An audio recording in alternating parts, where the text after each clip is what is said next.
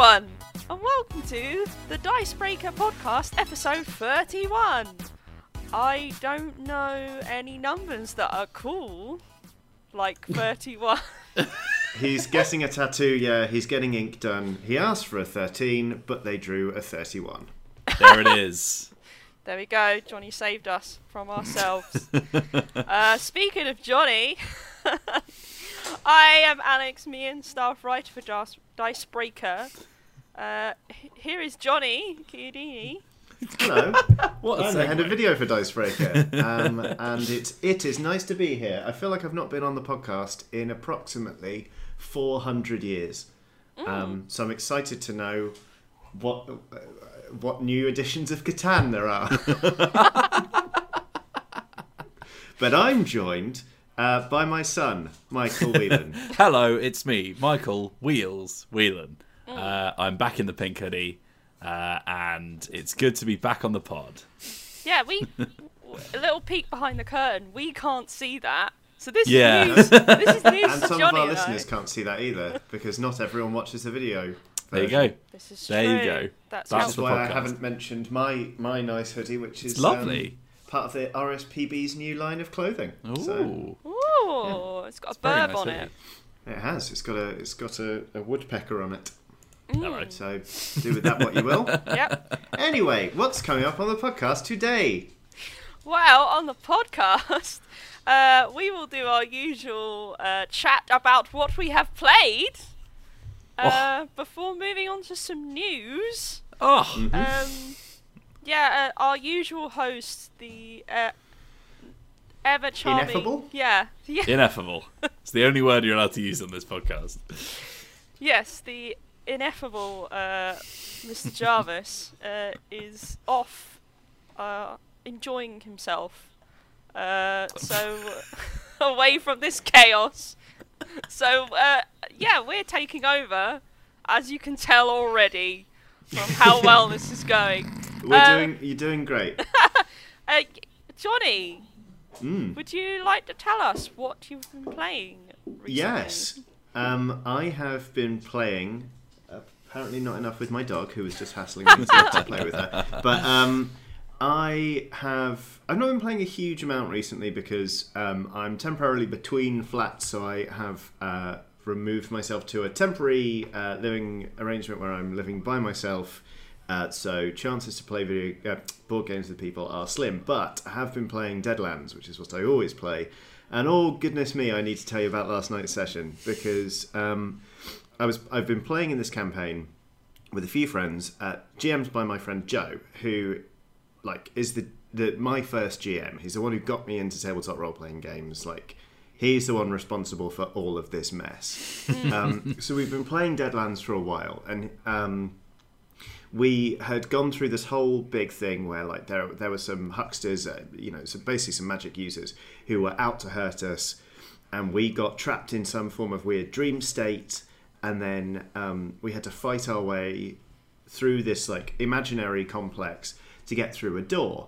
And we thought that would lead to a meeting with the guy who was doing this. Instead, it sent us back in time by 3 weeks to a place we'd been, and we were like, what the hell is going on? So we decided to try and find out what was happening. All hell broke loose, and there was a portal there, and a guy emerged from it with... This guy we'd met before, he emerged from it with future versions of our characters. And he was like, you gotta get out of here, everything's going to hell, blah, blah, blah, blah, blah, blah, blah. And he was like, go, go, go, go, go. And he made us run through the portal. And then we re-emerged from this portal to find ourselves in the town that we had just left. But it was all, it had been reclaimed by nature, a bunch of the buildings had turned to rubble. And my GM just casually straightened up and said, the year is now 2097 and we are playing Deadlands Hell on Earth. And we went, okay. And he basically was like, here are the changes to your characters. And he's reworked our characters to be in line with the game. So hucksters are now psychers, for example. And the unfortunately named mad scientists from Deadlands Reloaded become junkers, I think they're called. The changes to my character were modest. My lantern became a flashlight. and my knife became a miniature chainsaw. Oh, wow. That's an upgrade. So I mean, not terrible. Some of them Yeah. have got like amazing psychic powers and that, and now I've got a maglight. And But, you've turned into a space marine. yeah, pretty much. I've got just now covered in purity wax. But yeah, needless to say, that was quite something. I hurt my throat yelling "what" because I was so confused. But it was a good time. So this GM has previous form in doing this, but it always gets me every single time. So Joe, if you're listening, up yours. Well done. So So that was me. Deadlands Hell on Earth, is that a thing? Yes. Okay. So this was actually released. It was first released in '98, I believe, and then it got a second edition in 2012 for Deadlands Reloaded. But basically, it imagines what would happen in Deadlands if the bad guys won, because in Deadlands there are like basically there's a separate realm called the Hunting Grounds, which is full of horrible spirits that want to come through to Earth and just destroy it and make it into a, wait for it, Deadland. They have servants on Earth. These are called the Reckoners. They're basically the four horsemen of the apocalypse, hidden among like certain important figures in the world. And canonically, like according to the official history, they get defeated. But this imagines what would have happened if they won. So it is, reading up on the history, it is brutal. Like the nuclear war doesn't just happen and eviscerate the entire world, but they use a different kind of bomb called I think it's they literally call it a ghost buster bomb because it's full of ghost rock, which is this creepy mineral. And the idea is it releases tortured souls and evaporates the people in the cities without damaging the actual city. So it maintains its strategic importance. It's brutal, but yeah, it's kind of like Deadlands meets Mad Max in a way. So It's pretty intense. So there's ghosts flying around, people driving around in cars, someone's Yep, playing a guitar with fire, like spewing Yep. out of it. yep. And I've got a flashlight. And you're all Click. you're all cowboys from like the oldie times. Yes. So the way it's changed is that we remember everything that happened in the late 19th century. We remember that we went through a portal, etc., etc., etc. But we also have residual memory of what this world is and how it works. So I don't think we're getting home. Like this, we're not now starting a series of Quantum Leap where we're just trying to get back to good old 1892. We're in this world for good or ill. And currently we're stranded in the middle of nowhere. We've got no fuel and we've got no food. So it's funny, we've gone from like massive apocalyptically large storytelling back to a really granular focus, which is what I really like in role-playing games. Like when things get too big, when it's like, we've got to save the entire world, I switch off a bit because I feel like my ability to affect that is limited. But fuel and food, that's something I can get my head around. Yeah. Well, that sounds very exciting. Maybe you can find a few lizards to eat. Yes. Yeah. I'll tell you what, I will stun them with my torch, and then I will cut off their heads with my miniature chainsaw. Because if you cut off the head, of course, the body will die. And then we'll eat that. I imagine the others will do something interesting. I don't know. Delicious. Yeah, you just sat there crunching on delicious crispy lizard. And they're off, I don't know, fighting some ghosts, maybe. Like some Yeah. kind of bunch of Ooh. idiots. Yeah. Saving the world. Boo. Oh, welcome back. Did you defeat the demons? I didn't save you a lizard. No, I do. I see. Actually, I know exactly what you mean with that whole like, oh, we need to save the whole world. It's like, oh, great, it's turned into a Marvel film. yeah. I'd 'Cause much... my Sorry, I'd Sorry, much Tony. rather make this delicious spicy marinade for these iguanas I'm going to chomp on. well, my character's also like a 15-year-old boy. Okay. Who ran away from the orphanage in which he lived because he read one too many detective stories and wanted to go be a hero. And since that time, he's killed 2 people, and he feels awful about it. And he's like, I don't know what the world is anymore. I thought there were good guys and bad guys, but it turns out everyone is horrible. Am I horrible? Am I awful? Should I keep killing people? So he's not in a fit state to turn into Captain Marvel. Yeah. Captain Marvel's a woman, and Judah's not. But you know what I mean. Yeah. Captain America. There you go. Exactly. The Iron Man. The Man of Iron. Big angry green. You know, the Among Us. Yeah. The Green Giant from the Switch. Yeah, that's him. Yeah. Yeah. Ho, ho, ho. I'm going to punch you in the face. Whatever you're called. Matthew Take that, McConaughey. Thanatos. That is... Oh dear, right. Goodness. Please let's talk to somebody else about what they've been playing. Michael Whelan, Hello. please it's save me. us from this Avengers hole.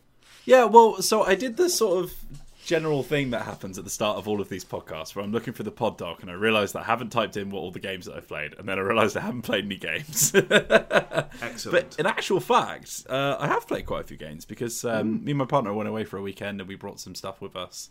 So I've played some co-op games, and I also played.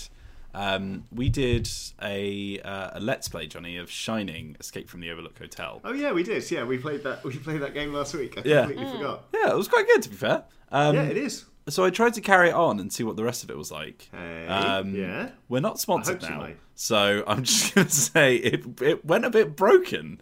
Like we got like, I don't know, a couple of bits more past where we were on the Let's Play, and it just for some reason it broke for us. I don't know if it was like a pre-release copy or something. So that, like there's still some bits to work out, but for some reason it just fell down, which is a bit annoying. But I do like. Oh god, I've got like a squeaky thing next to me. I do really like the atmosphere of it. Like it's a really cool, a cool way of doing it where you like it feels like a point and click adventure game where basically if you haven't watched the Let's Play, you're right there, Johnny. If you haven't, Sorry. if you haven't watched the Let's Play, you have like two actions, right? So Wendy can look or use, which is 1 and 2. So you put that number in front of the thing that you want to do it with, and then it generates a code that you read out of a book, which is quite cool. It reminded me of like Sherlock or things like that.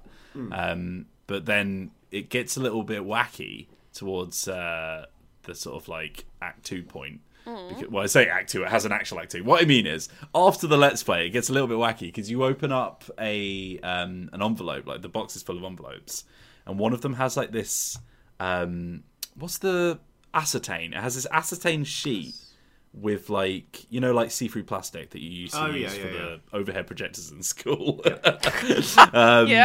Yeah, so it has like this acetane sheet with like bits on it, and then you have to like layer it over room cards. Because that's Danny using The Shining, and he's like seeing weird things, and it like makes codes. We could not work it out; it was genuinely quite difficult. But yeah, we also got to a point, and like it just seemed to break for some reason. Like we hit like an end state, even though nothing had happened. Like it was very strange. But yeah, so that's interesting. I hope that it gets fixed. Yeah. Apart from that, we played some Arkham Horror: The Living Card Game, which was recently recommended in our list of spooky horror Halloween games, which is still very, very good. And my partner likes it a lot now, so I think we might actually try and get some of the expansion boxes. Because the first box you buy is basically a starter set, which has like 3 missions in it.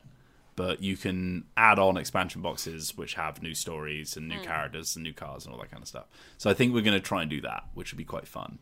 But then thirdly, so I have this game, which I briefly said this at the start of the podcast, and Johnny was like, oh, I like that game.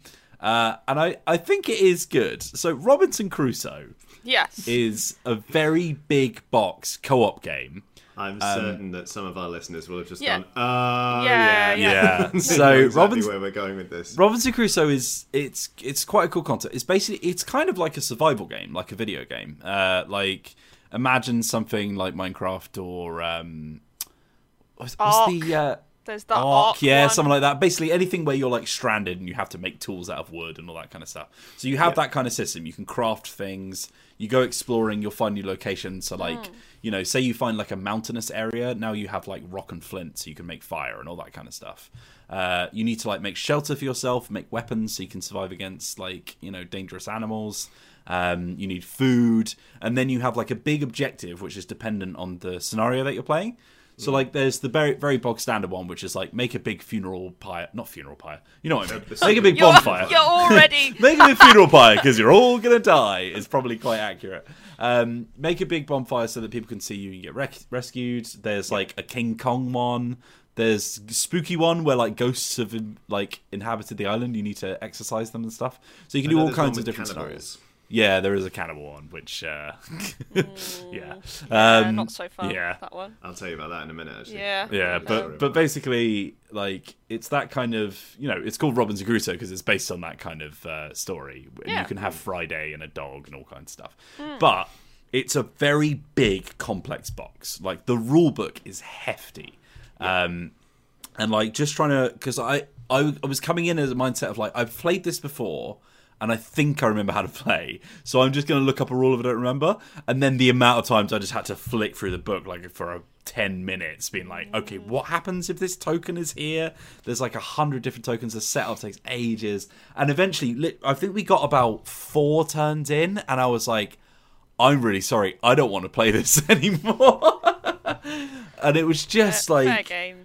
Because I just wanted to get into something, and it was like these games are so heavy, and I'm sure it's really cool once you know it all, but it is not friendly to someone who just wants to jump straight in. No, it's one of those games where you need to play it with the same people. You need to play at least sort of like once a month and keep going with it. Because when I played it last, our friend owned it, and he was so excited. He was like, "Come on, Ian, I'll teach you." Like, blah, blah, blah. And his excitement was infectious. It was brilliant. Yeah.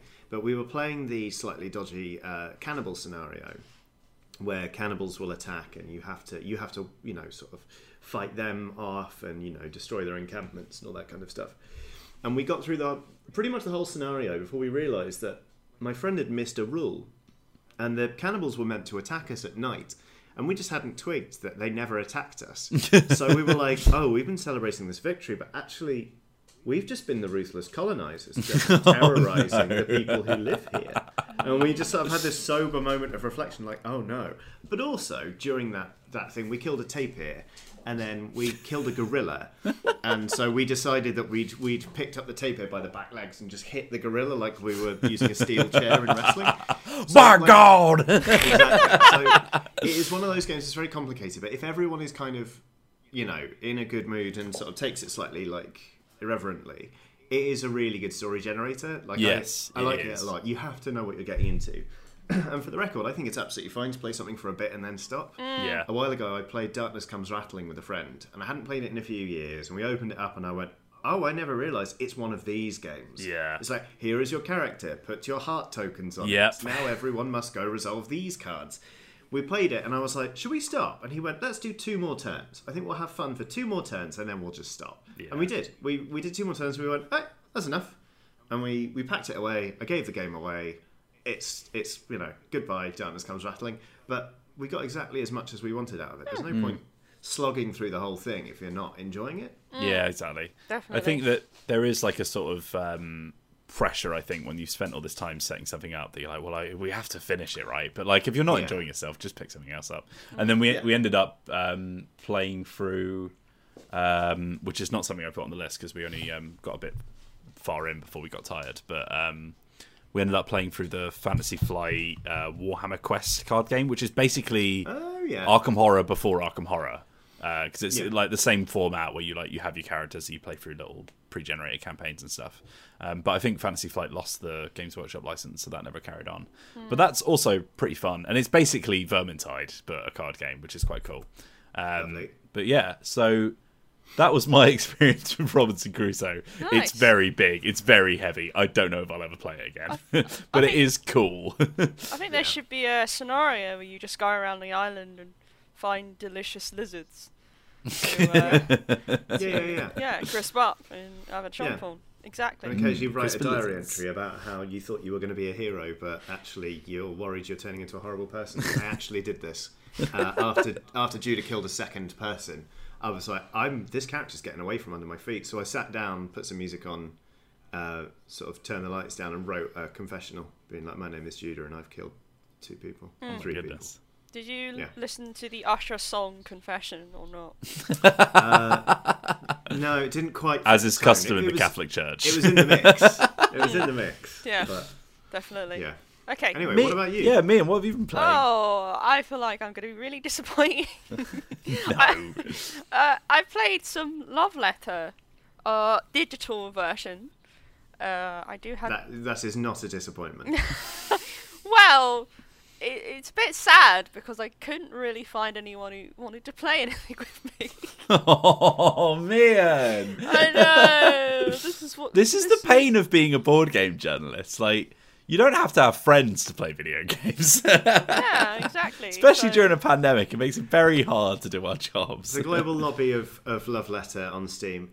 You can play with randoms, but it ain't exactly jumping. No. Like, it's not Fall Guys. No. So I booted it up and played against the AI for a bit. That was really uninspiring because the AI is... by myself. Yep. It's a lonely year. It's a lonely year. It is a lonely year. But, yeah, and the AI are really quite... Well, they're quite stupid, to be honest.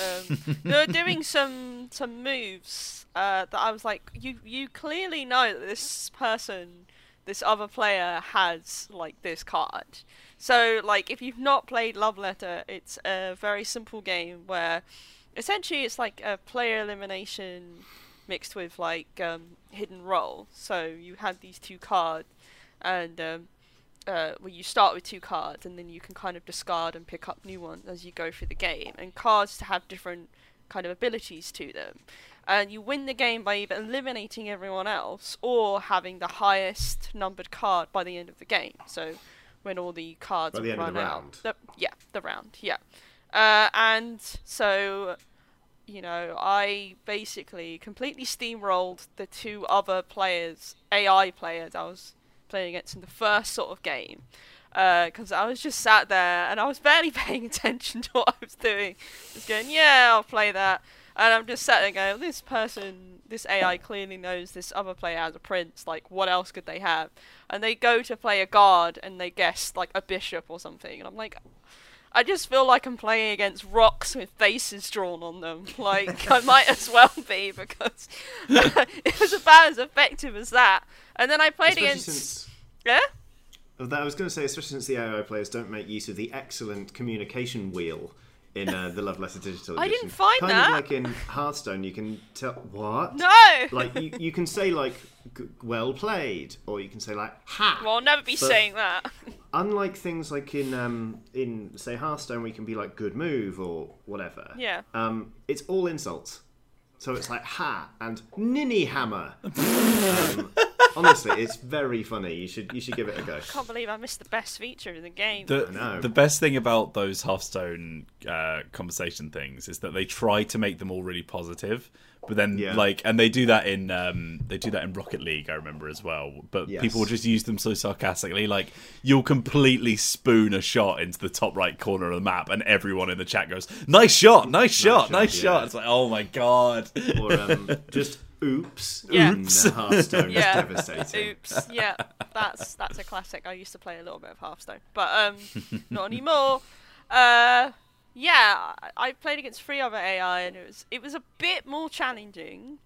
They actually gave a bit of a fight because they wheeled out the big guns. Yeah, yeah. Like, obviously, an element to that game is what you're dealt. So sometimes there's a random element where you're just kind of, you know, screwed over sometimes. Yeah.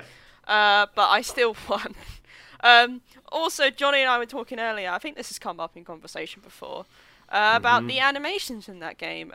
Yeah, all the cards are animated, different characters on the cards. Some of them are quite fun, like the prince looks like exactly what you expect him to be doing, just smirking like an arrogant, you know... Looking weirdly like Nigel Havers. Yeah. And the priest who looks like a melted Nick Cage.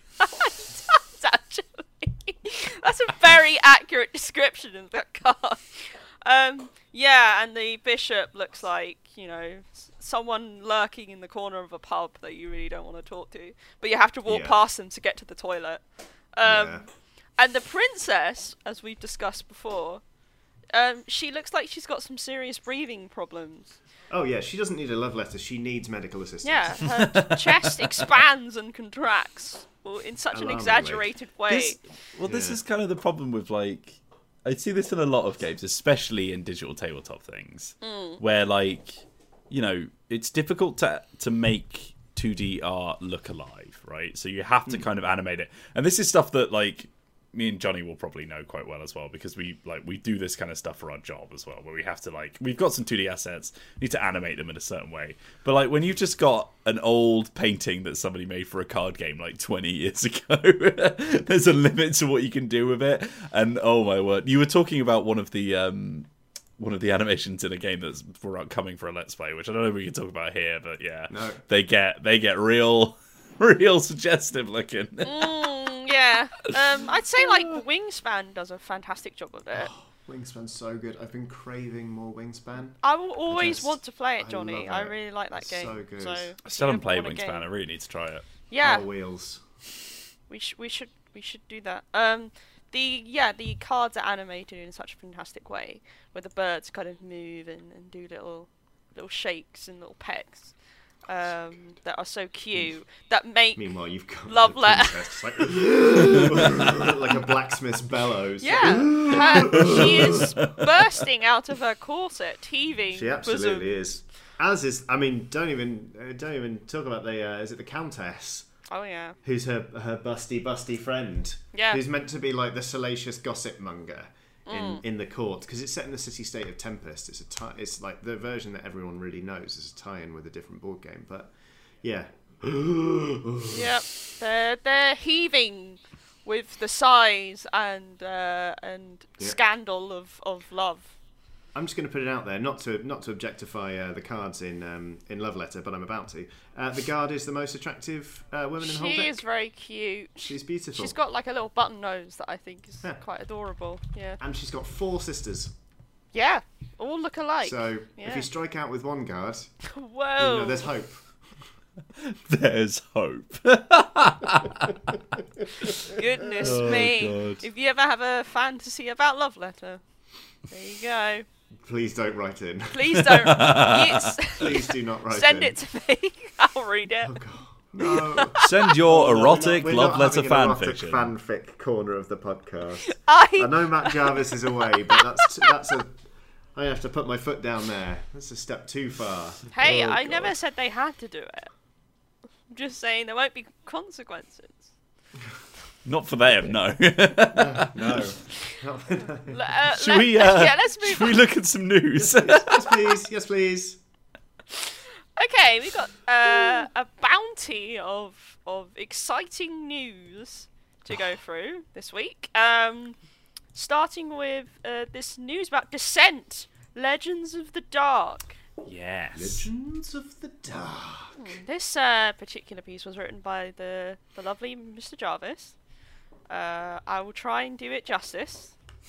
I'm aware of Descent: Legend of the Dark because it was kind of accidentally leaked a while ago by a book that was based on it on Amazon.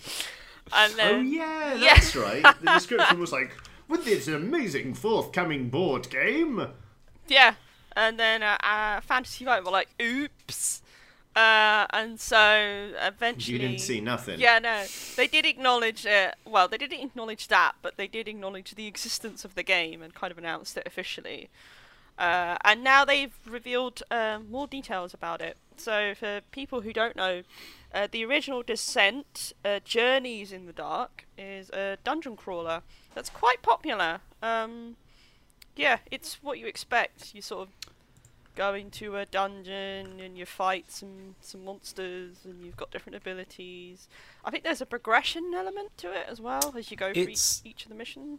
It's kind of like a sort of RPG in a box kind of thing, isn't it? Where it's like it's very reminiscent like Hero Quest and stuff like that. But it was massive for a long time. Like there are about 1 million different expansions for it. There's one where you can like have a boat that you use in between your journeys and stuff, and use it to travel between the other boxes you're playing. And like you could spend an entire mortgage worth of money on like boxes for this game. Tis the way with these miniature style games. Yeah. But this new game, talking of cost, is priced at $174.95. Jeez. I love that they still decided to do a $174.99. Oh yeah, no, that extra cent that you've saved me there, really. Yeah. $175? Yeah. Absolutely not. $174.99. Well, now. I would say it's 95 actually. So you're saving what, 5 cents? I don't know. 5 cents. Well, Mian, why are we doing a podcast when I could be out buying Descent: Legends of the Dark? That in pounds is about £133. And it's set to release in the second quarter of next year. There's quite a few details about the game that have been revealed. Obviously, it's co-op dungeon crawling. There will be some 3D terrain included in the box, along with obviously some miniatures, as classic. There'll be 16 missions in the campaign, and it's set in the fantasy setting of Terranoff. Which there's also a game called Heroes of Terranoff. Yeah, this is kind of like Fantasy Flight's own IP, isn't? Where it's like their own sort of fantasy world. Which I've got the hiccups. I think they've done quite a few things in this sort of like realm. The realm. But I think what's quite interesting about this one, correct me if I'm wrong, Mian, is that because the previous I will correct version, you will. The previous version of this game was one person plays like a Dungeon Master style figure that leads all the monsters, and then the rest play the heroes, whereas this is now like with an assisted app, right? Yes, I believe there is a companion app. I can neither confirm nor deny the element of controlling the monsters in the previous game, because I've not actually played it. So I think it basically is the same format as what's the Star Wars Fantasy Flight dungeon crawler? You are talking about the Star Wars one. Are you talking about the Lord of the Rings one, Journeys through Middle Earth? No, not Journeys Middle Earth, which is all app.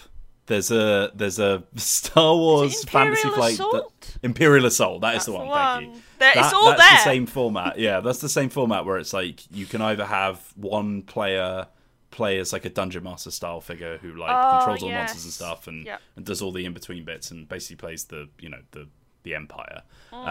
Or I think later on they released like a sort of a variant where it was pure co-op with an app. So I think this is like learnings from their sort of Mansions of Madness style and Journeys in Middle Earth. Like they're big into their apps now, Fantasy Flight. So I think that's kind of where they're going with this one. Well, I've heard really good things about the Mansions of Madness app. So I can't imagine who from. Yeah, who could it be? It also says in this wonderful news piece that this core game is only covering the first act of a campaign called Blood and Flame. The second and third acts will be released as expansions. There are no dates or prices for those as of yet. So hey, expect Descent content is descending to the world. I guess that'll cost you $299.80. Again, who knows? But hey, people really like that Descent, so I'm sure there's plenty of people excited for this. For more news on Descent, be sure to come to dicebreak.com. Moving on to something perhaps a little less ambitious. Johnny mentioned Catan earlier, didn't you, Johnny? Yes, I did. Well, this isn't a new version of the game, but it is related to the Catan brand, as it were. There is a line of, quote, fashionable footwear. Yeah. Trina's made of brick. Yeah. Once again, I can't wait. This snooze piece is written by Mr. Jarvis. Did you just call it a snooze piece? Ooh. Oof. Doing Matt Jarvis dirty while he's away. You are stirring the pot, Mr. Whelan. I never said such a thing. It's a very accurate and, dare I say, somewhat amusing news piece, which sees the funny side of shoes that look like various resources. There's apparently they're going to be coming out next year in the US. I don't know whether they're coming over to the older UK or not. But yeah, I can't see any. I don't know if they've released any images of them yet, but I'm sure they'll look does snazzy. Does say here that there's a Hollywood movie in the works based on Catan as well. What is going on with that brand? I don't think they have any idea what to do with this thing. I mean, just milking it with the sweet milk. Yeah, but like, it's got very colonialist overtones. Yeah, I'm not sure I want a Catan. I don't think anyone film. does, though. The shoes, genuinely, if the shoes are nice, I might buy them as a fun joke. Like, well, not as a fun joke, obviously to wear on my feet. But like, if they had trainers that look nice anyway, and very few people are going to get it, but the people who are like, are those Settlers of Catan shoes? And you're like, yeah. You know you're cool then. Yeah, why not? 100% Why not? on board. Because, we joke about Catan a lot and how ubiquitous it is, but I do have, it's got a little place in my heart. Because it's a giggle. But a movie, I'm alright. I'm okay. Like, unless it's following the robber around. And at the end, it's just it pulls out like the Godfather, but he's in an office just full of like stolen logs and sheep. It's just like there. It's like, yes, I am a good robber on the day of the dice roll. Yeah, it'll probably be starring like Tom Holland or something, and there'll be people who are in high school, but suddenly they find themselves sort of island full of sheep. God, I didn't even imagine that, like a Jumanji style. Yeah, no, I'm calling it. That's what it is. Oh no. Zac Efron is a humble sheep shepherd. Yep.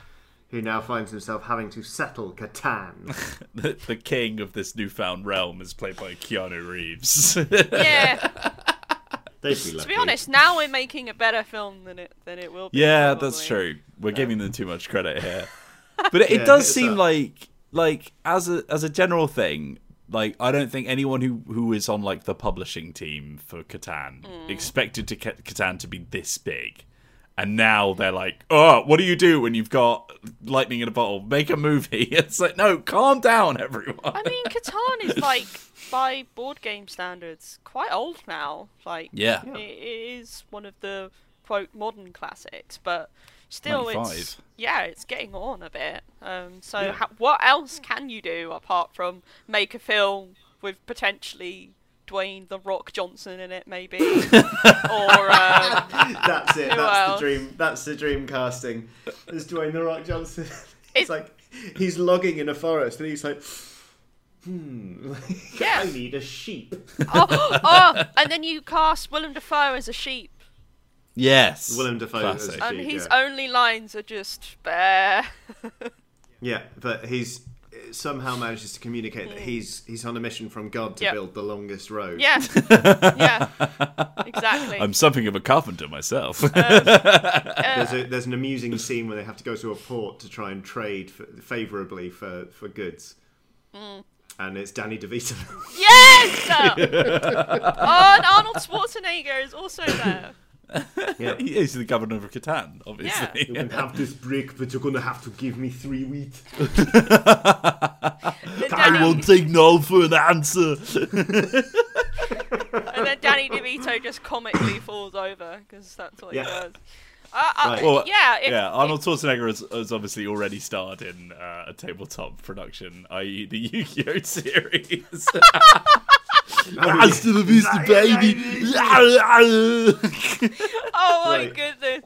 No one understands that apart from maybe 2 people. To the 2 people who do, a big shout out to you. Big shout out to you. This is going off the rails. Next. I'll be sending a script soon. Costs about £1 million.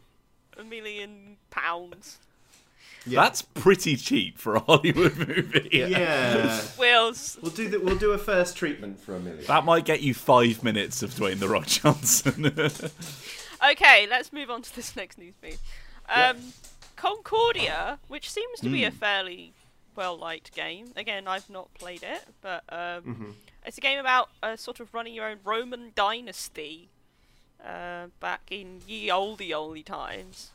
That's how we measure history here. It's how many ye oldies you've got in the sentence. You've got yodi, yodi. And then you're just yodeling. yeah, there's a digital board game version coming out, done by the people at Akram Digital. We've already done adaptations of Charterstone and 8 Minute Empire, along with Mobo Studio. The game is set to come out in Q3. And for anyone... really sorry about my That's dog, fine. I'm just coasting through it. For anyone who doesn't know how Concordia works, you're kind of establishing trade networks across various colonies. Colonies? That's the one. What Will said. A bunch of Connollys, that's a bunch of great lads from Ireland.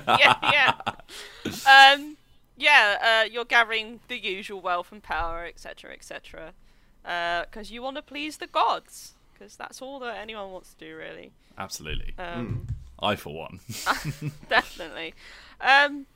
So if you want to play Concordia online with your friends, or even against an AI opponent, because you've got no friends, you can do so later next year. There's not a retail price for it yet, so...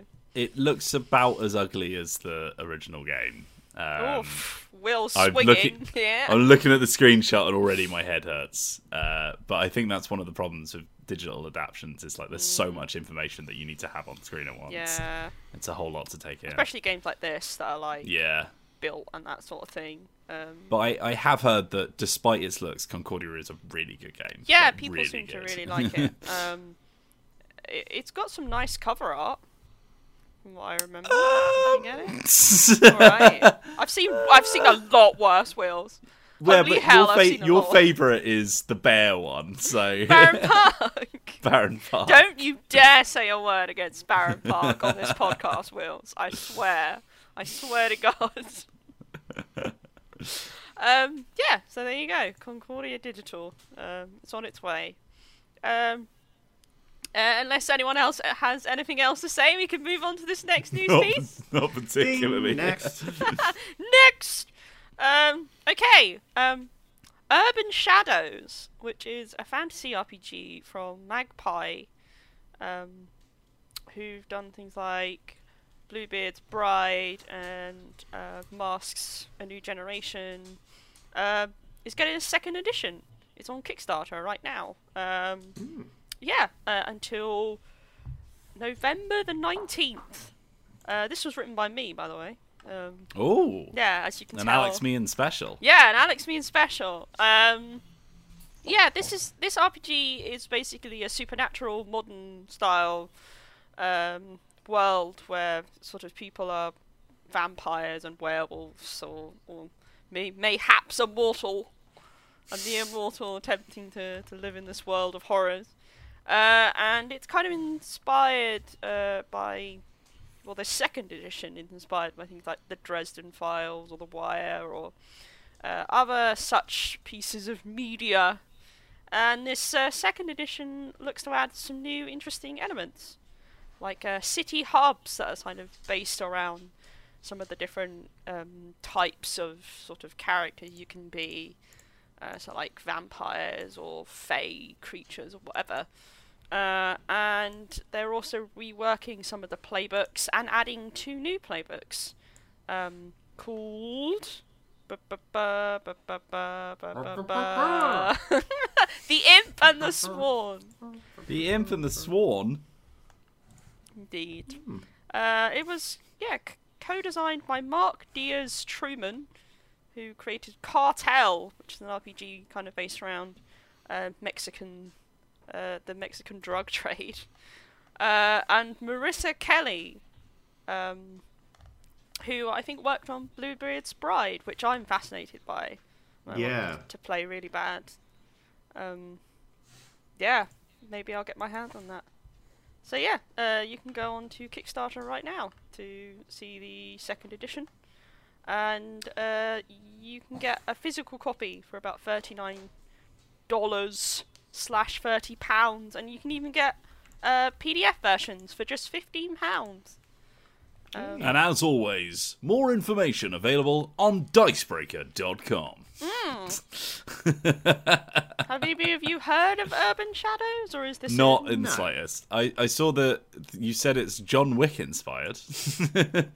Yeah, that's what they said on the Kickstarter. Technically, the first edition came out before John Wick, but this second edition, they definitely cite that. You could say that John Wick is actually Urban Shadows inspired.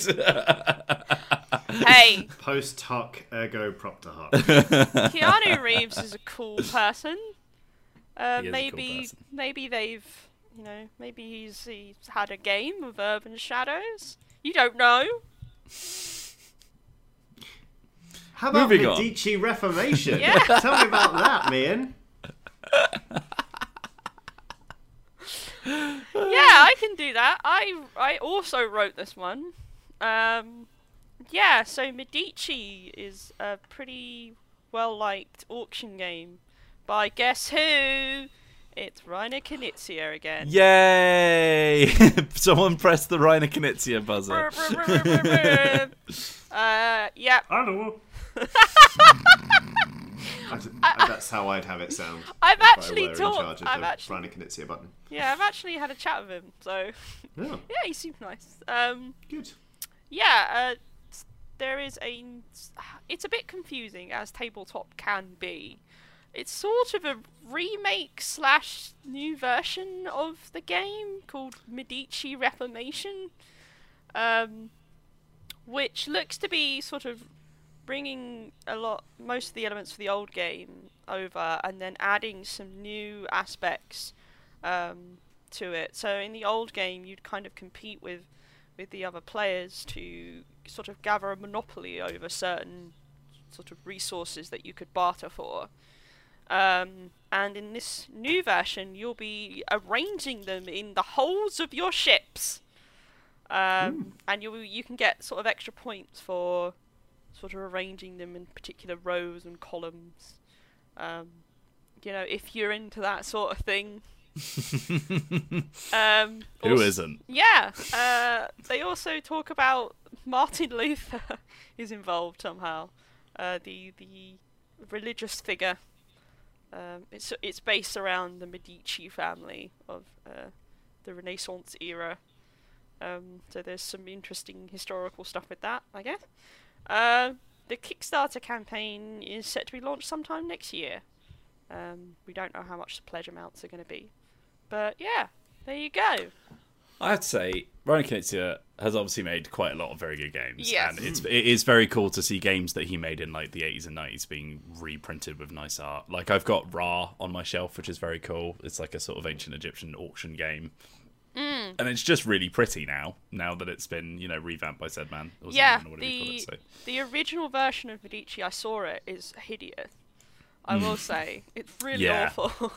I'm going to Google it now. It has actually been remade already, technically, in a new version, which has much better art on the front cover. To the point where I was kind of looking at the art and going, oh, that man on the front is very handsome. This is what I do these days now. I'm just sat here, like... thirsting over Board Game Boxman. Yeah. Ian's just playing a constant game of bonk, marry, kill with all of the people on the front of board game covers. Yeah. You gotta entertain yourself somehow these days. Oh, absolutely. Oh, yeah. Will, did you find it? I did. Yeah, it's it's something. It really is awful. I don't know what this new version is going to look like, but if it's anything like the other edition that's come out, it should be pretty good. So, yeah, look for that on Kickstarter sometime next year. Let's move on to something I know we're all excited about. Yes, all of us. Yeah, I wrote this one as well. It's been announced that Critical Role, the actual play series, has its own tabletop publisher called Darrington Press. It's looking to release 4 games next year. The company itself is headed up by Ivan Van Norman, who is involved with Hunters Entertainment. That's the studio behind Alice is Missing, which Wills is a fan of. Yeah. Mm-hmm. So some of the games are based off the world of Critical Role itself. The first one is called Ukatoa, which is a reference to one of the kind of gods-ish in the second season. It's a co-op game where you're kind of fighting to keep your ship afloat while this Leviathan is attacking you. So it's kind of Critical Role adjacent. A more sort of direct one is called Critical Role Adventures, which has been described as a legacy-style game where you play characters of Vox Machina, which is from the first season of Critical Role. There's also a co-op card game called Guardians of Matrimonia, which is more sort of vaguely fantasy-themed. And a tabletop role-playing game called Cindercult, which is actually designed by Matthew Mercer, who is the Dungeon Breaker for Critical Role, and Dungeon Breaker? The Dungeon Breaker for Critical Role. You mean the Games Master? The Dungeon Master, yeah, for Critical Role. And he's a voice actor as well. And it's looking to be sort of a magical mobster-style RPG, which is interesting. I'm very glad it's not just a vehicle for pumping out endless Critical Role stuff. Yeah, no, there is other stuff. If Matt making an RPG, I am actually intrigued by that. Like, I want to know about it. When I first saw this headline, I'm not going to lie, I just kind of rolled my eyes. Yeah. Critically. Because I was just worried that it was going to be, just endless sort of like cynical reskin cash grab games.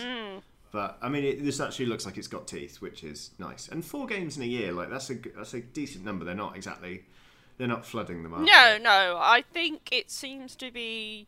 I think it looks like they're kind of testing the waters, as it were, initially, because obviously Critical Role as a brand is quite popular. So they've already got that, but whether obviously people, because I think a lot of people just watch it and they don't even necessarily play like RPGs. True. So with this, they maybe can't guarantee that they'll get people to buy it, but I mean, looking at the layout, which is not final, of Ukatoa, the artwork is pretty. really nice. Yeah. And it sounds interesting, and again, I'd say the only game on this list which is directly kind of related to Critical Role is the Critical Role Adventures, which is exactly what I expected from this kind of publisher. The rest are kind of either adjacent or not even connected to it. And, Matthew Mercer, it looks like only to be designing one of the game. The rest of them have completely other designers who are, as I know, not directly connected to Critical Role. So fair play to them. Yeah, it's interesting. I mean, they've been getting involved in a lot of different things. So, obviously they've got the actual play series. They've got an animated series coming out, which I'm not really that fussed by. And they've also recently set up a non-for-profit organisation called Critical Role Foundation. So they're sort of putting their fingers in all sorts of pies. But they're we'll going to have some very dirty fingers. Covered in very cherries hot, and apples steaming, and custard. Yep. All in the same pie. So, it's like a Bedfordshire clanger. Yeah. Oh, I love a Bedfordshire clanger. That's not something you hear every day. Yeah. So yeah, we'll keep an eye on some of those games, I'm sure, and see what they're like. But hey, yeah, it's exciting that they're not just pumping out only Critical Role based stuff.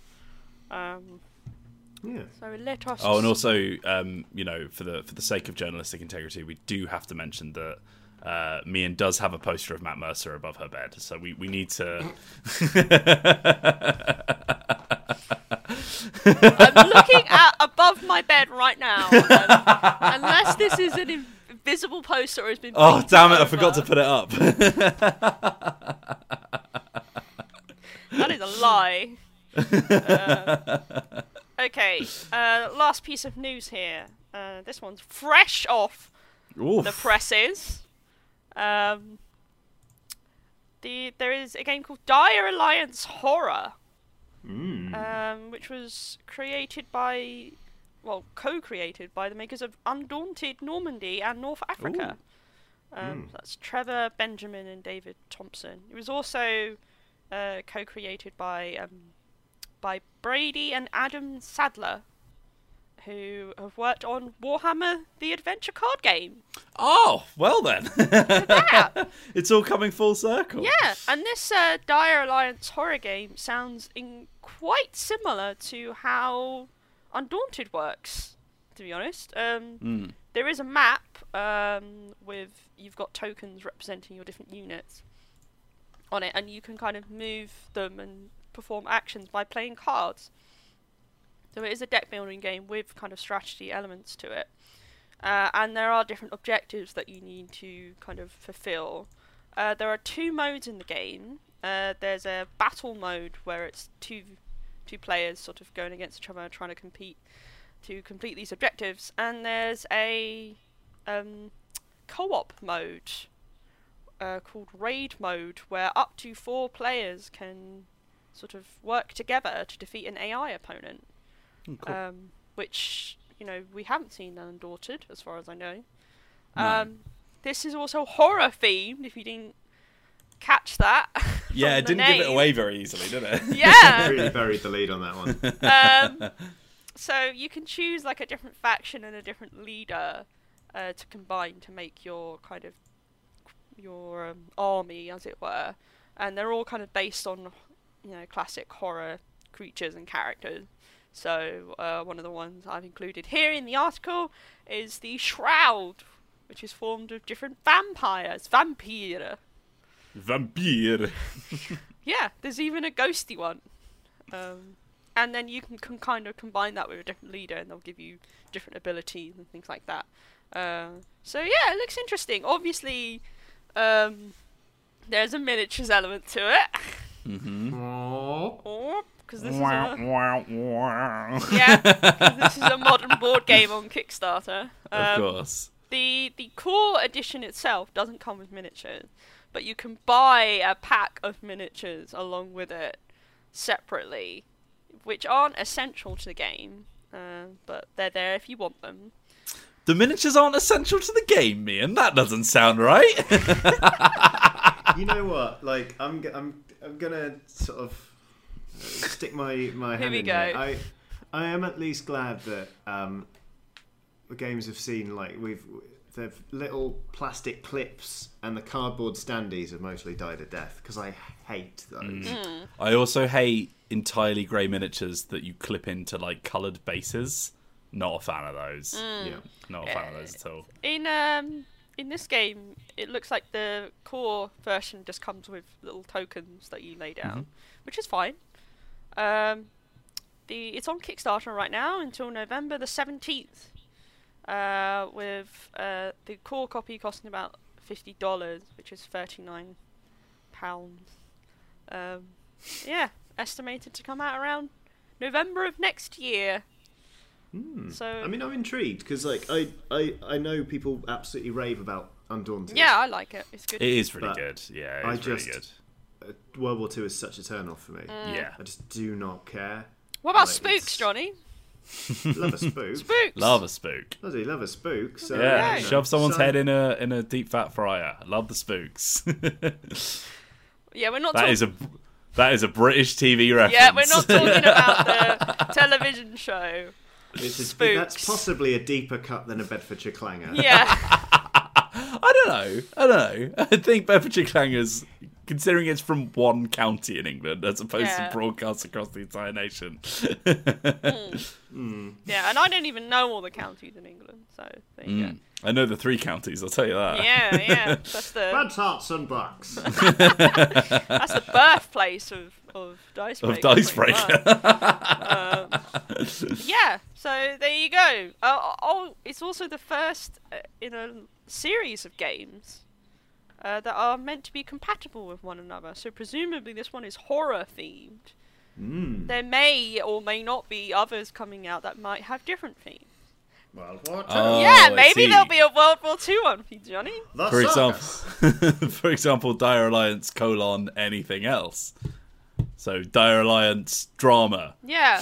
Dire Alliance romantic comedy. Yeah. Oh, yeah. Oh, you've got Hugh Grant going up against You've got Hugh Grant. We Yeah. know that. Who's that one in Pride and Prejudice? Oh, Colin Firth. Colin Firth. There, yeah, they can fight each other. You're just describing Bridget Jones' Diary, in which they have a fist fight. This is Yeah, true. Dire Alliance, Bridget Jones' Diary. Bridget Yeah, Jones' Diary. that's the next. That's the next. That's the next one coming up. That's not been confirmed, obviously, but keep your ears. Letters. We've got some messages. Yeah. Thank you for sending in these lovely messages. You can send us a question at Twitter at JoinDicebreaker. You can also send us a question to our email address info@dicebreaker.com. Ask us what a Bedfordshire clanger is. Yeah. Jarvis will have a great time telling you all about it in a couple of weeks. Yeah. Oh, he's probably going to listen to this podcast, isn't he? He's from Hertfordshire, though, I'm afraid. Ooh, okay, Yeah. right. Never mind then. The Bedfordshire boys will take that one on. Don't worry about it. Not a Bedfordshire boy. All right, boy. Thank you. Okay. Emails. Okay. Well done then, Johnny. Why don't you read the first question? Come on, Johnny. Read this first question. Hi, Dice Breakers. I saw Dead of Winter Is make that an it? appearance in Hello. Moving on. I saw Dead of Winter make an appearance in a recent video, and I was reminded of your earlier podcast where you were discussing ditching the optional traitor mechanic, ensuring there will always be one in the game. I found that interesting, as I personally like not being sure if there is a traitor or not. Some members of the team still look real shady as they try to complete their secret objectives, even if they are on your side. One of the best games I played had no traitor at all, with my group growing in suspicion of each other to the point where we tore ourselves apart and lost what should have been an easy game. The moment we realised we were all innocent cracked us up, though this may say more about trust issues in my friend group than it does on that mechanic being good or not. I'm not quite arrogant enough to assume I've changed minds here, but I'm curious if you can think of a time someone has changed your opinion on a game mechanic. Failing that, is there a popular opinion out there that you think needs a second look? Thanks for what you do, guys. Being fairly new to the world of tabletop, you've done a lot to guide me toward the good stuff. Yeah. Dan French. Thanks, Thank you, Dan Dan. French. Yeah. That's a lovely email. Yeah, I will just quickly say before we get to the question, that's 100% like a house rule that I prefer. And whilst I get, like, I love the concept of having an optional traitor where you're like, ooh, but what if we're all good? I tend to find with most of the games that I've played, you kind of trigger from the fact that nothing like has been intentionally sabotaged. Eventually you're just like, I don't think there's a traitor, and it always feels a bit deflating at the end. I think anticlimactic, yeah. But that's my personal opinion, so maybe I've changed your mind, Dan, who knows. But we'll get to the question. Yes. What do you reckon, Johnny? A mechanic that someone's changed my mind on. Yeah. Uh-oh. I have definitely had like when I first started learning board games, someone tried to teach me Dominion, but they weren't great at the teach, which made me think it was very dull. And I was like, I don't get this. And like for a long time, I was like, oh, I don't want to play a Dominion-like game. And then it took someone to be like, no, like deck building is amazing. Like just sit down and play this goddamn game because deck building is great. And I was like, oh no, yeah, deck building's really good. I've just been like unfairly dismissive of it. I would say probably for me it's actually games that are super adversarial. I used to struggle with them because like I'm quite an anxious person. I like to be liked. Where, you know, if someone doesn't like me, then it sort of really gets under my skin. So when I'm playing something where you're super out to get other people, I feel bad. I feel like I'm like doing them dirty. So like for example, when I first started playing Doomtown, the CCG I can't shut up about, like if I was absolutely stomping someone, I'd feel really guilty, or I wouldn't take chances to go and mess them up because I was like, well, there's no way they'll stop me, and that just feels unfair. Whereas, you know, I learned, I was like, that's just the nature of the game. Sometimes you have an opportunity to take someone out, and you absolutely take it. So I think being comfortable with going for other players and taking them out of a game is something I really didn't used to like, and I kind of felt like it was bad form. But now I'll take your home system in Twilight Imperium if you so much as look at me wrong. Well, you heard. That's a threat. You heard. How about you, Min? Oh, let's think. I can't think of a hugely specific example. I can think of, like, for example, my general feeling on certain kinds of board games. So I used to be a little bit, like Johnny, I used to be a little bit unsure about getting into certain games because of my own, like, feelings around, like, what you have to do in them. So, for example, big, chunky games where you're managing a lot of stuff. Like, now I can't think of any. Like Scythe. Like Scythe, for example. I used to just not want to go near them because I was convinced that I would suck at them and not be very good, and then other people would point at me and laugh and go, ha ha, you're an idiot. That's what happens to me whenever I play board games. And I had to just essentially wean myself onto playing these kind of games and just getting used to the idea of learning how to play them, because to be honest, games like Scythe you're not meant to just be good at them as soon as you've played it. Like it's the kind of game that you kind of have to work at, and then you gradually learn how it works, and then you will eventually get good, sort of, in my experience. There's also games that I feel like I need to give a second look that I maybe wasn't keen on initially. So, like, Fury of Dracula, for example, is a game that the first time I played it, I was really bored because it went on forever. And I was one of the hunters, and I wasn't really sure what I was doing. And Dracula was just, like, optimizing every single move. So, classic Dracula. Yeah, so it just meant that we didn't really have much of a chance in finding them. And it was just kind of a very uninspiring experience. But I think maybe I need to give that game another look. Yeah, I think an excessive playtime is the death knell for so many games I think you'd otherwise enjoy. I played Inish a while ago, and I love Inish. It was brilliant. Really, we were playing it. I was like, how have I never played this before? This is wonderful. And then there was a point where one guy was on the verge of winning, and I was like, well, if I do this, I can absolutely take his legs out from under him. And one of my friends was very much like, you should just let him win, though. And I was like, why? It's like, because then the game will be over. It's like, but that's stupid. I have the ability to stop this, and I'm going to. And then we played for another hour, and by the end, everyone was a bit like, "You really screwed the evening, Johnny." Oh. Because it had gone on a bit too long, but at the same time, like, I didn't feel like taking a dive. Yeah, no. So it's funny, but like, I definitely did ruin that. I put us through an hour of pain that then meant that everyone felt like a little bit disappointed by Inish, or rather the evening than not. So what I'm saying is I'm a monster. But I'm not. But it did make me realise that making people do a thing for much longer than they want to do it is a way to stop them having fun. Yeah, I'm not saying. Yeah. No, it was a surprise to me as well, but I accept it now. Sorry, Paul, if you're listening, sorry I didn't let you win at Inish. It is a bit of a kingmaker game, Inish, to be fair. It is, yeah. I'm not saying I put acid in your drink, but... Well, moving on. Wills, would you like to read this next question? I would love to, From Ian. Martin. I'd absolutely love to. From Martin. Yeah. Okay, hello Dicebreaker team. I'm a relatively fresh GM that recently managed to get a group together to play some tabletop role-playing games with, open brackets, mostly after having been inspired by Johnny DMing for Rock's Venture and Dungeon Breaker, close brackets. Since I had no experience myself, and neither did most of my players, we started out with Quest to test the waters, so to speak, and we're having a great time with it. However, I'm starting to want a more complex game to play. We're already constantly homebrewing new rules for Quest to give the system more depth.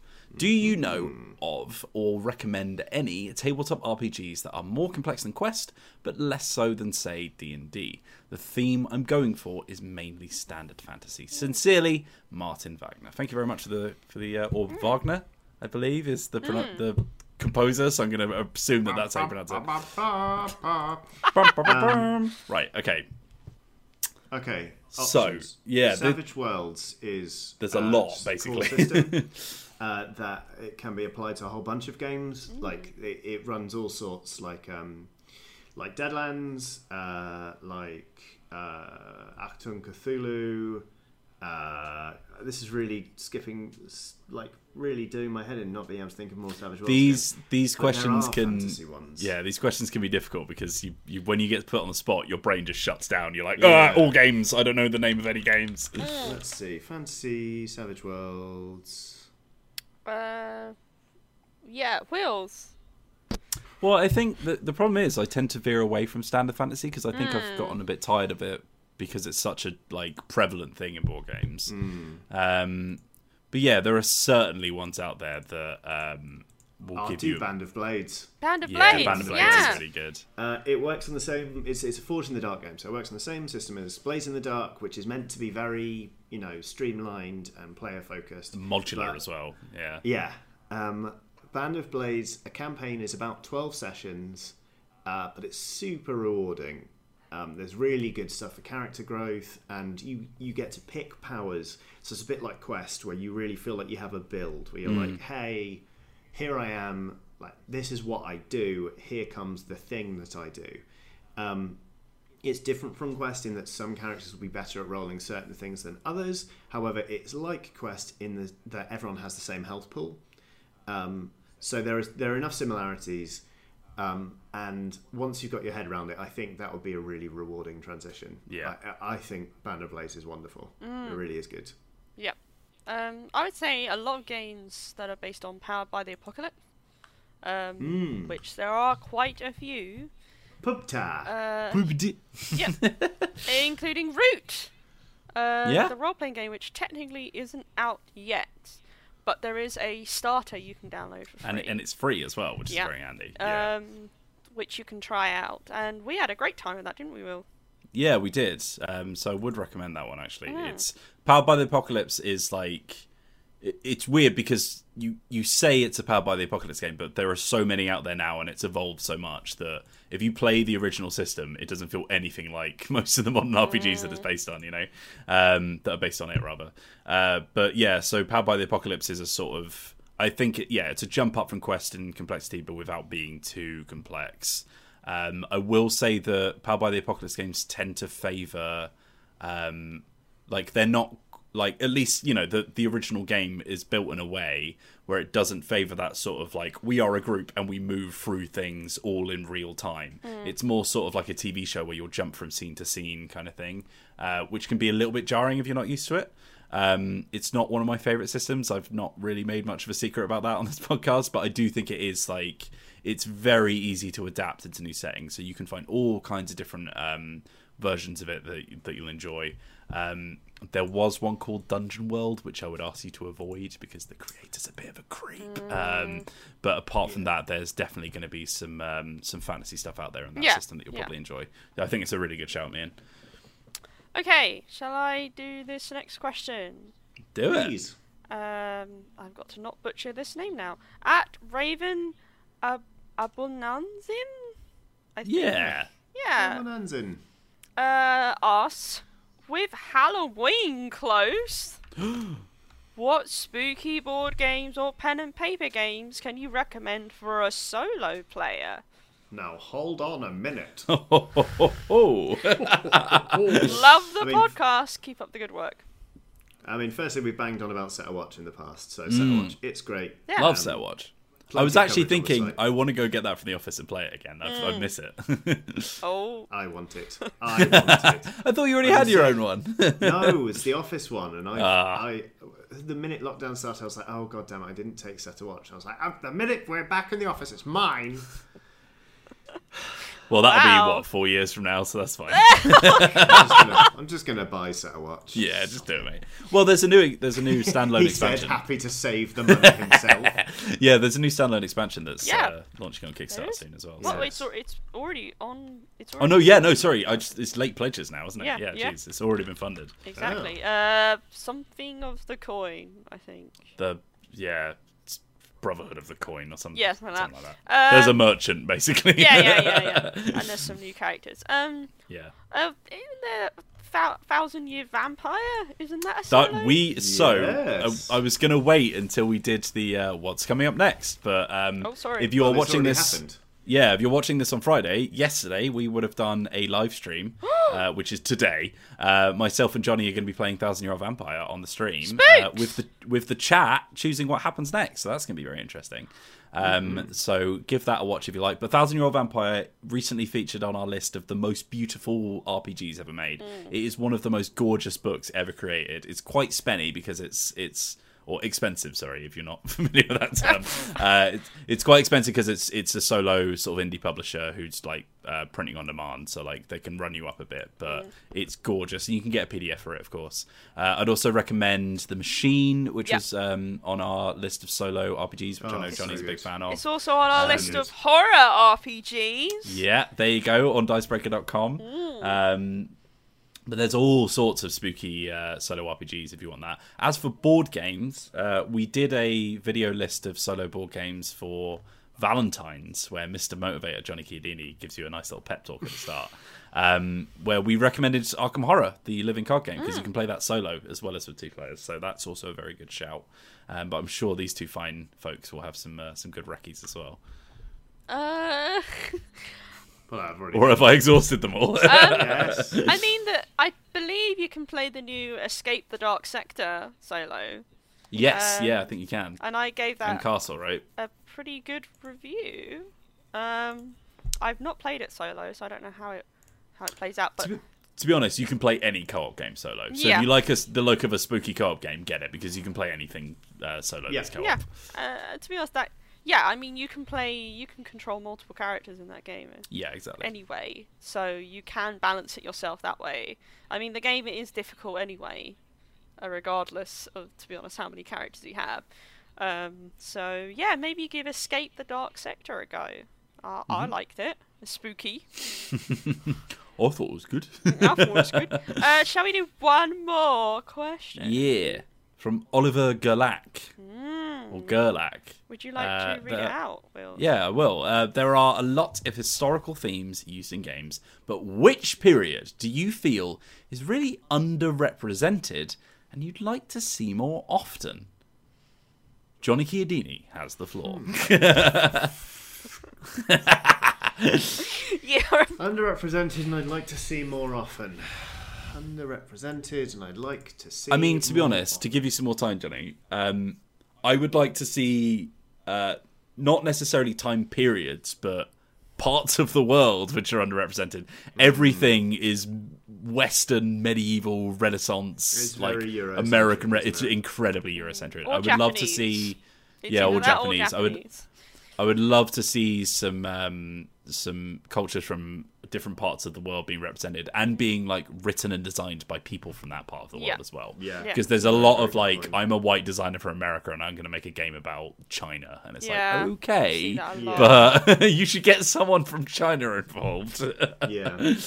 Yeah. Like, so I'd love that, more of that, please. Yeah, maybe like Southeast Asia or like Australian indigenous or anything that Maori, all that kind of stuff. Yeah.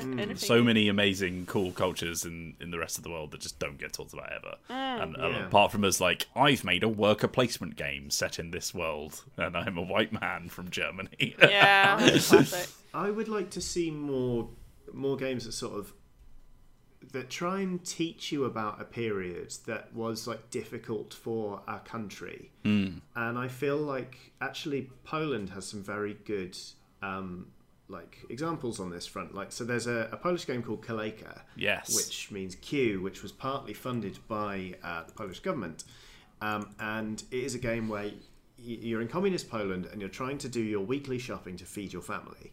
But not all shops get stock every day, and the stock they do have is limited, and it's a worker placement game where you put your meeples into queues to try and get everything on your shopping list in order to win.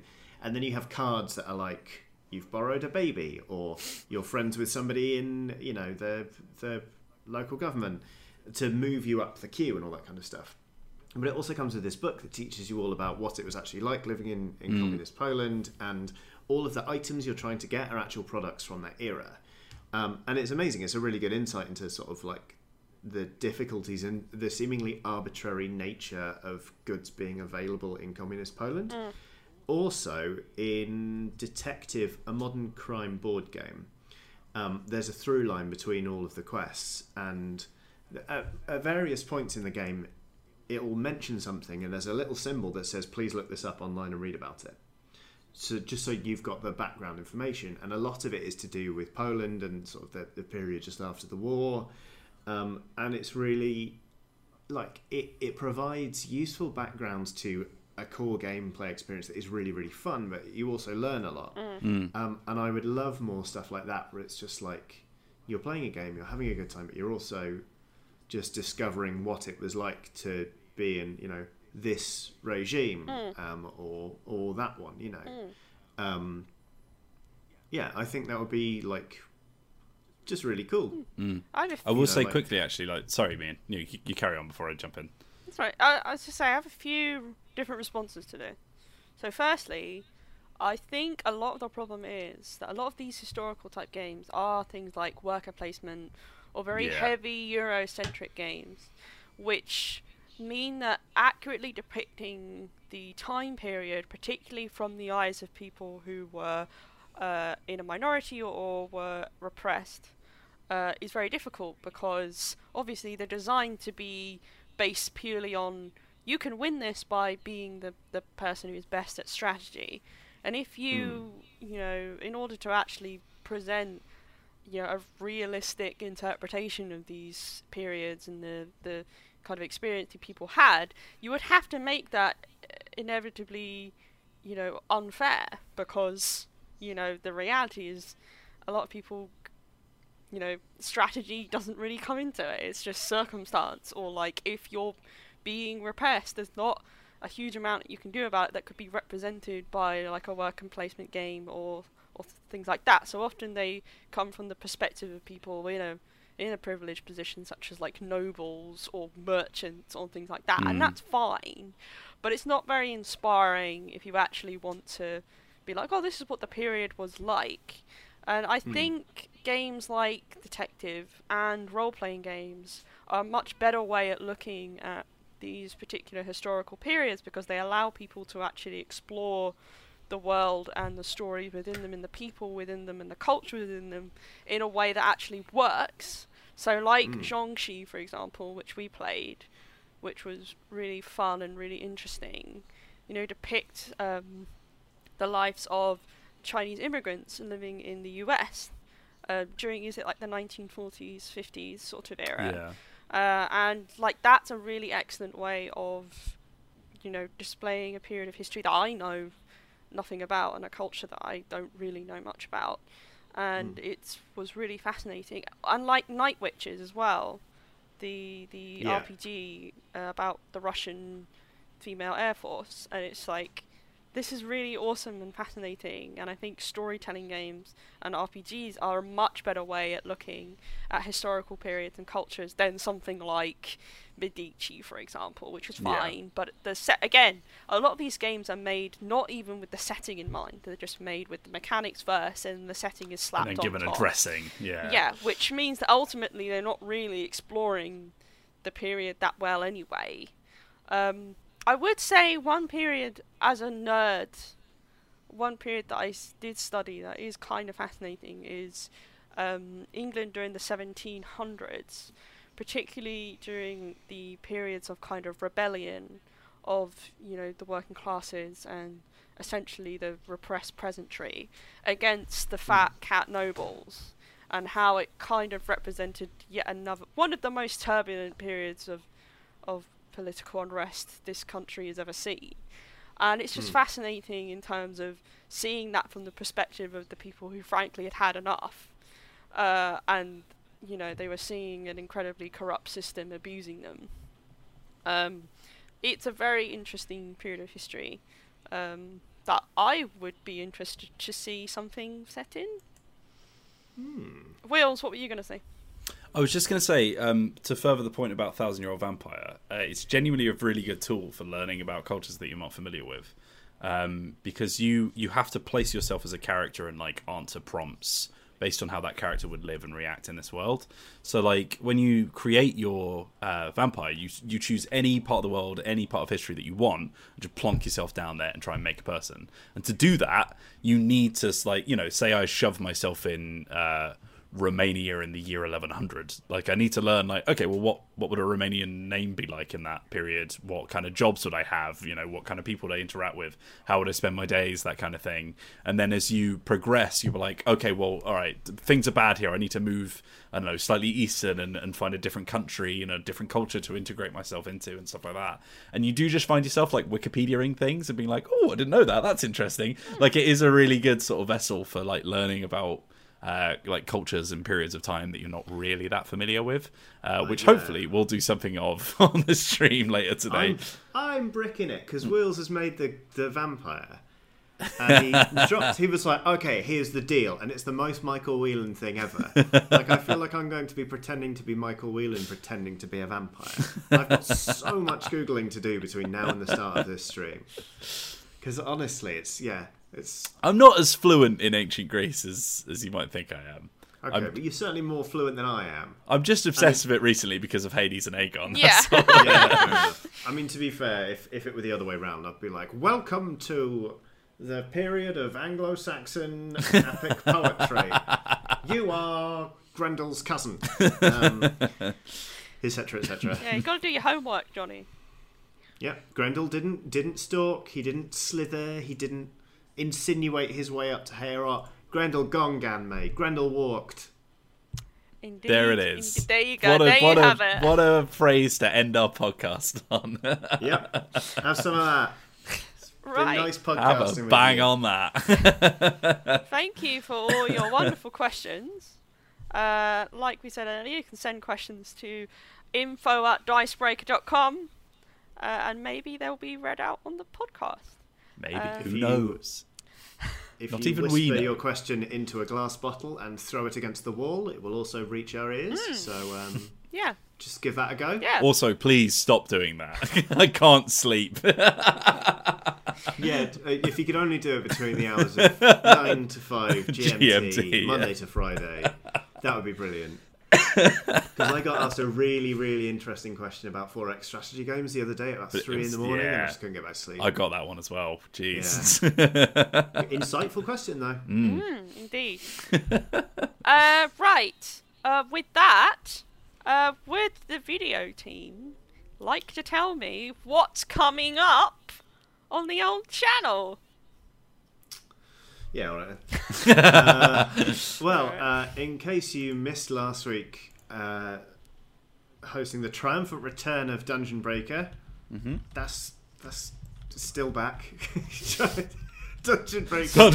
It's still back. Dungeon Breaker. So we'll watch Dungeon Breaker. Next week we've got a painting stream as per usual, and we've got some stuff in the works that we are currently unable to discuss. So mystery, but also painting on this podcast. The stream, which would already have happened by the time this podcast comes out, people can go back though and watch it. Absolutely can. It's not 1,000 years long, you'll be pleased to hear. And the premiere of the next episode of Dungeon Breaker is happening at what time on Saturday, Johnny? 3 p.m. GMT. It's when all of our things go live. Yeah, you might see some of us in the chat for that. Up on the website, we have some exciting things. We have a very fascinating feature called A Natter of Life and Death, where one of our freelancers, Jamie Taylor, spoke to a parapsychologist. Yeah. About Mysterium, cool. Which is a very excellent game about ghosts. Yes, it is. So you can read that right now.